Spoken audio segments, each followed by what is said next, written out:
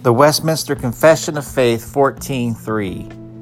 This faith is different in degrees, weak or strong, may be often in many ways assailed and weakened, but gets the victory, growing up in many to the attainment of a full assurance through Christ, who is both the author and finisher of our faith.